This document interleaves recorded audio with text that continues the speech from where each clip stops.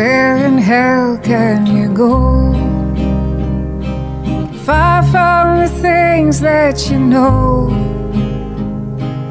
far from the sprawl of concrete that keeps crawling its way. Keep your heart off your sleeve. Guppy Productions present From Colchester to Sulawesi, written for Colne Radio by Phil Boast and Paula Larcher. Episode 8, One More Winter. If nocturnal alcohol-inspired moments are when big decisions are made and the deeper things of life are best discussed, time spent in Colchester Castle tea rooms on a wet, cold October afternoon better lends itself to more practical matters, and in any case a more sober assessment of our current situation. Autumn is here, and winter is about to descend upon the islands of Britain, and must be endured once more, and that's the point, really. There is no end date to be aimed for. We aren't intending to move to warmer climes on the second Thursday of the month next August. The timing of our move needs to have as much fluidity as everything else regarding this ever-fluid business. Buru is still alive, for one thing, and an optimistic assessment says that we have about half a lodge. But we still have no real idea how much longer building work will take, or how much everything will cost in the end.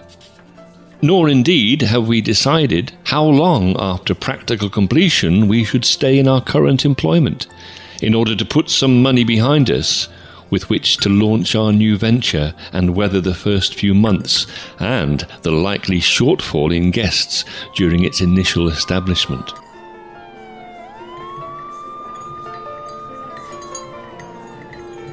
Paula hates the cold. She's darker skinned than I, indicating more southerly ancestry, and she always feels better when she's warm, and says that she looks better with a tan. I mean, she looks beautiful to my male eyes regardless of skin tone, but who am I, a mere man, to argue with a woman about such matters? With me, it's a pure Anglo-Saxon kind of deal. I'm a classic pale skin, and given my chosen profession, have learned to take a more pragmatic attitude to prevailing temperatures. If the weather's there, I have to work in it, since every garden that I've hitherto come across has been outside and very much in the weather. Nevertheless, the point is taken. The winter is coming, and unpredictable elements notwithstanding, the hope and intention becomes established between us that we will only have to endure the English winter once more.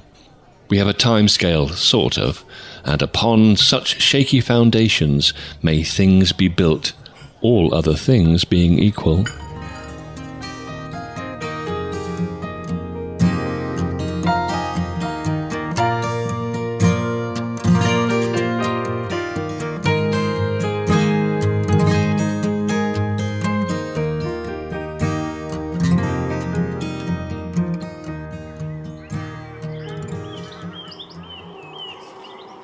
We're going to need a swimming pool. This takes 2 cups of coffee, 2 cigarettes and a slice of Phil's favourite cake. But I think in the end the principle is established without my having to resort to more extreme methods of persuasion. I think not of myself, of course, but of our guests, when we get some guests. And I think this argument is enough to win the day and win me a swimming pool. The problem is that the land upon which Bohowo Lodge is built, or is being built, is for the most part sloping, and swimming pools are flat, generally speaking, and I would quite like the pool to be quite big, for the added enjoyment of our guests, of course.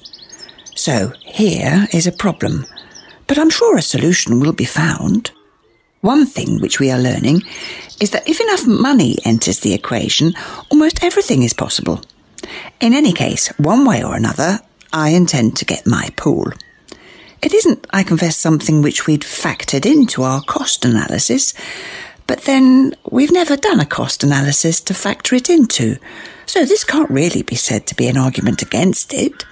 And we do have the luxury of being able to decide when we go. So there's the cost factor and the time factor, and one day these things will come together in a state of harmony, at least in theory, and a swimming pool is just another part of the bigger picture, is it not?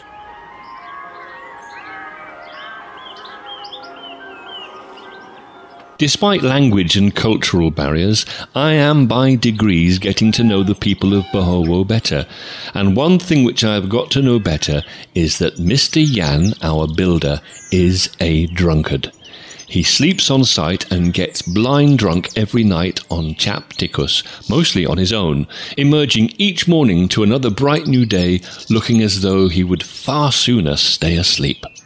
He also, during his waking hours, more or less chain smokes kretek, or clove cigarettes, which were invented as a health-giving tonic, since they contain cloves, which are good for you.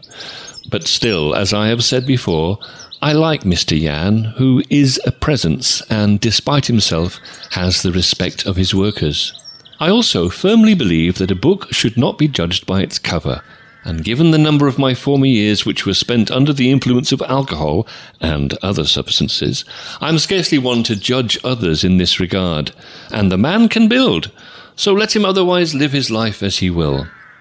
Mostly the other builders are just builders, but there is one young man in particular with whom I am developing a rapport. His English is about as good as my Indonesian, but we nevertheless manage conversation, and I have a sense that he is important, or will be important, and his name is Nyoman. Searching back through the friends I've known, sometimes sad for the way it's grown, ranging up and ranging out and trying to change my ways about.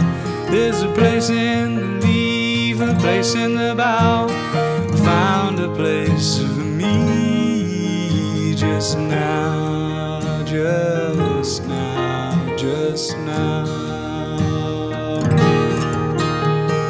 Moving on with every word, moving with all the words I've heard, turning the wheel as fast as I can, turning the wheel to make me a man. There's a man in the moon, a man in the sea, growing strong. There's a man in me just now, just now, just now. No behind and no before, there's no need to worry anymore. Happy then, happy now, there's always a way to get happy somehow. Friend on the road, a friend in the home, a better friend now than I've ever known. Just now, just now, just now.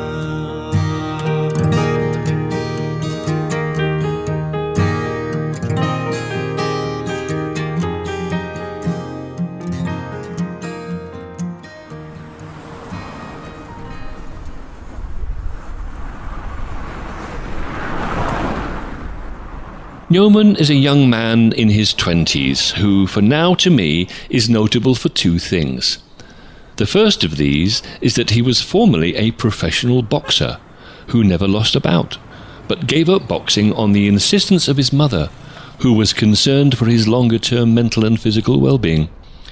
The other noteworthy thing about Nyoman is that he is a healer who learned this particular ability from his father, who is a white witch doctor.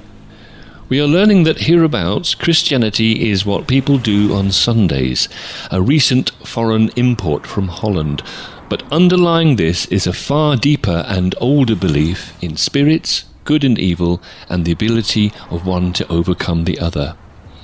People get sick here and die if they believe that the evil spell which has been cast upon them cannot be overcome by stronger white magic. And Nyoman, apparently, has healing hands, which can also still knock 7 bells out of anyone who dares to challenge him, as happens sometimes.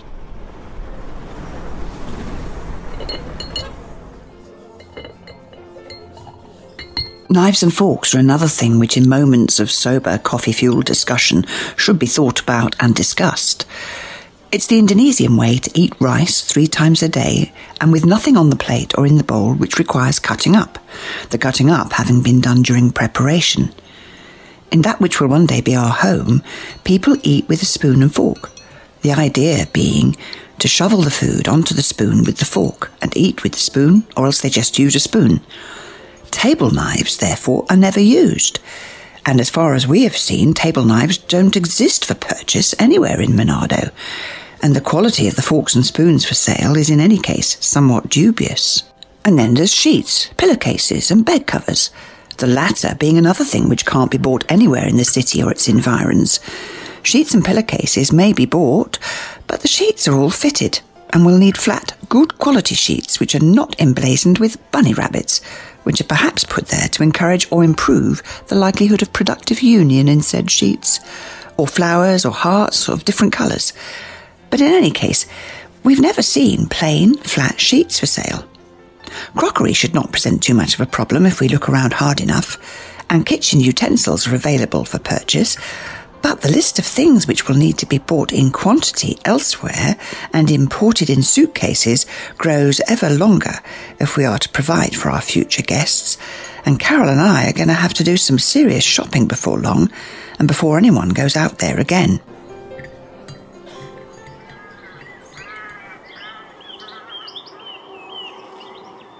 My dear sister is keen now to see what her little sister has been up to, having thus far only seen photographs of a building site.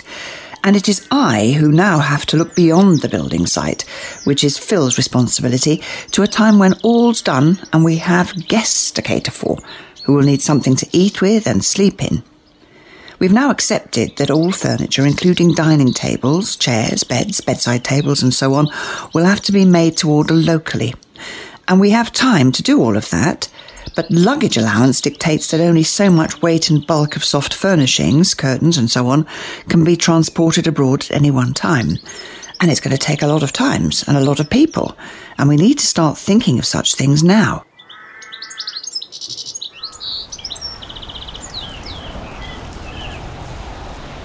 But still, as we turn up our coat collars and walk home arm in arm through the cold, damp streets of Colchester, I project my thoughts and imagination to a warmer place and to the giant leap of faith which we are taking.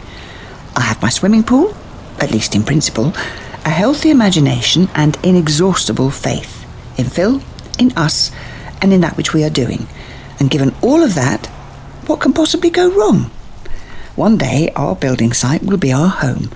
Just one more winter before we make our place in the sun. And we will make it to there, however many journeys it takes. Motherland, cradle me, close my eyes, lullaby me to sleep. Keep me safe, lie with me, stay beside me, don't go. Don't you go. So what will happen next? Find out when we return to the journey of Phil and Paula from Colchester to Sulawesi in the next episode of Bill's Big Bag of Onions. Bill's Big Bag of Onions is a Guppy production for Colne Radio and is committed to a varied, equitable and truly inclusive output that properly reflects the ethnic diversity of our community audience.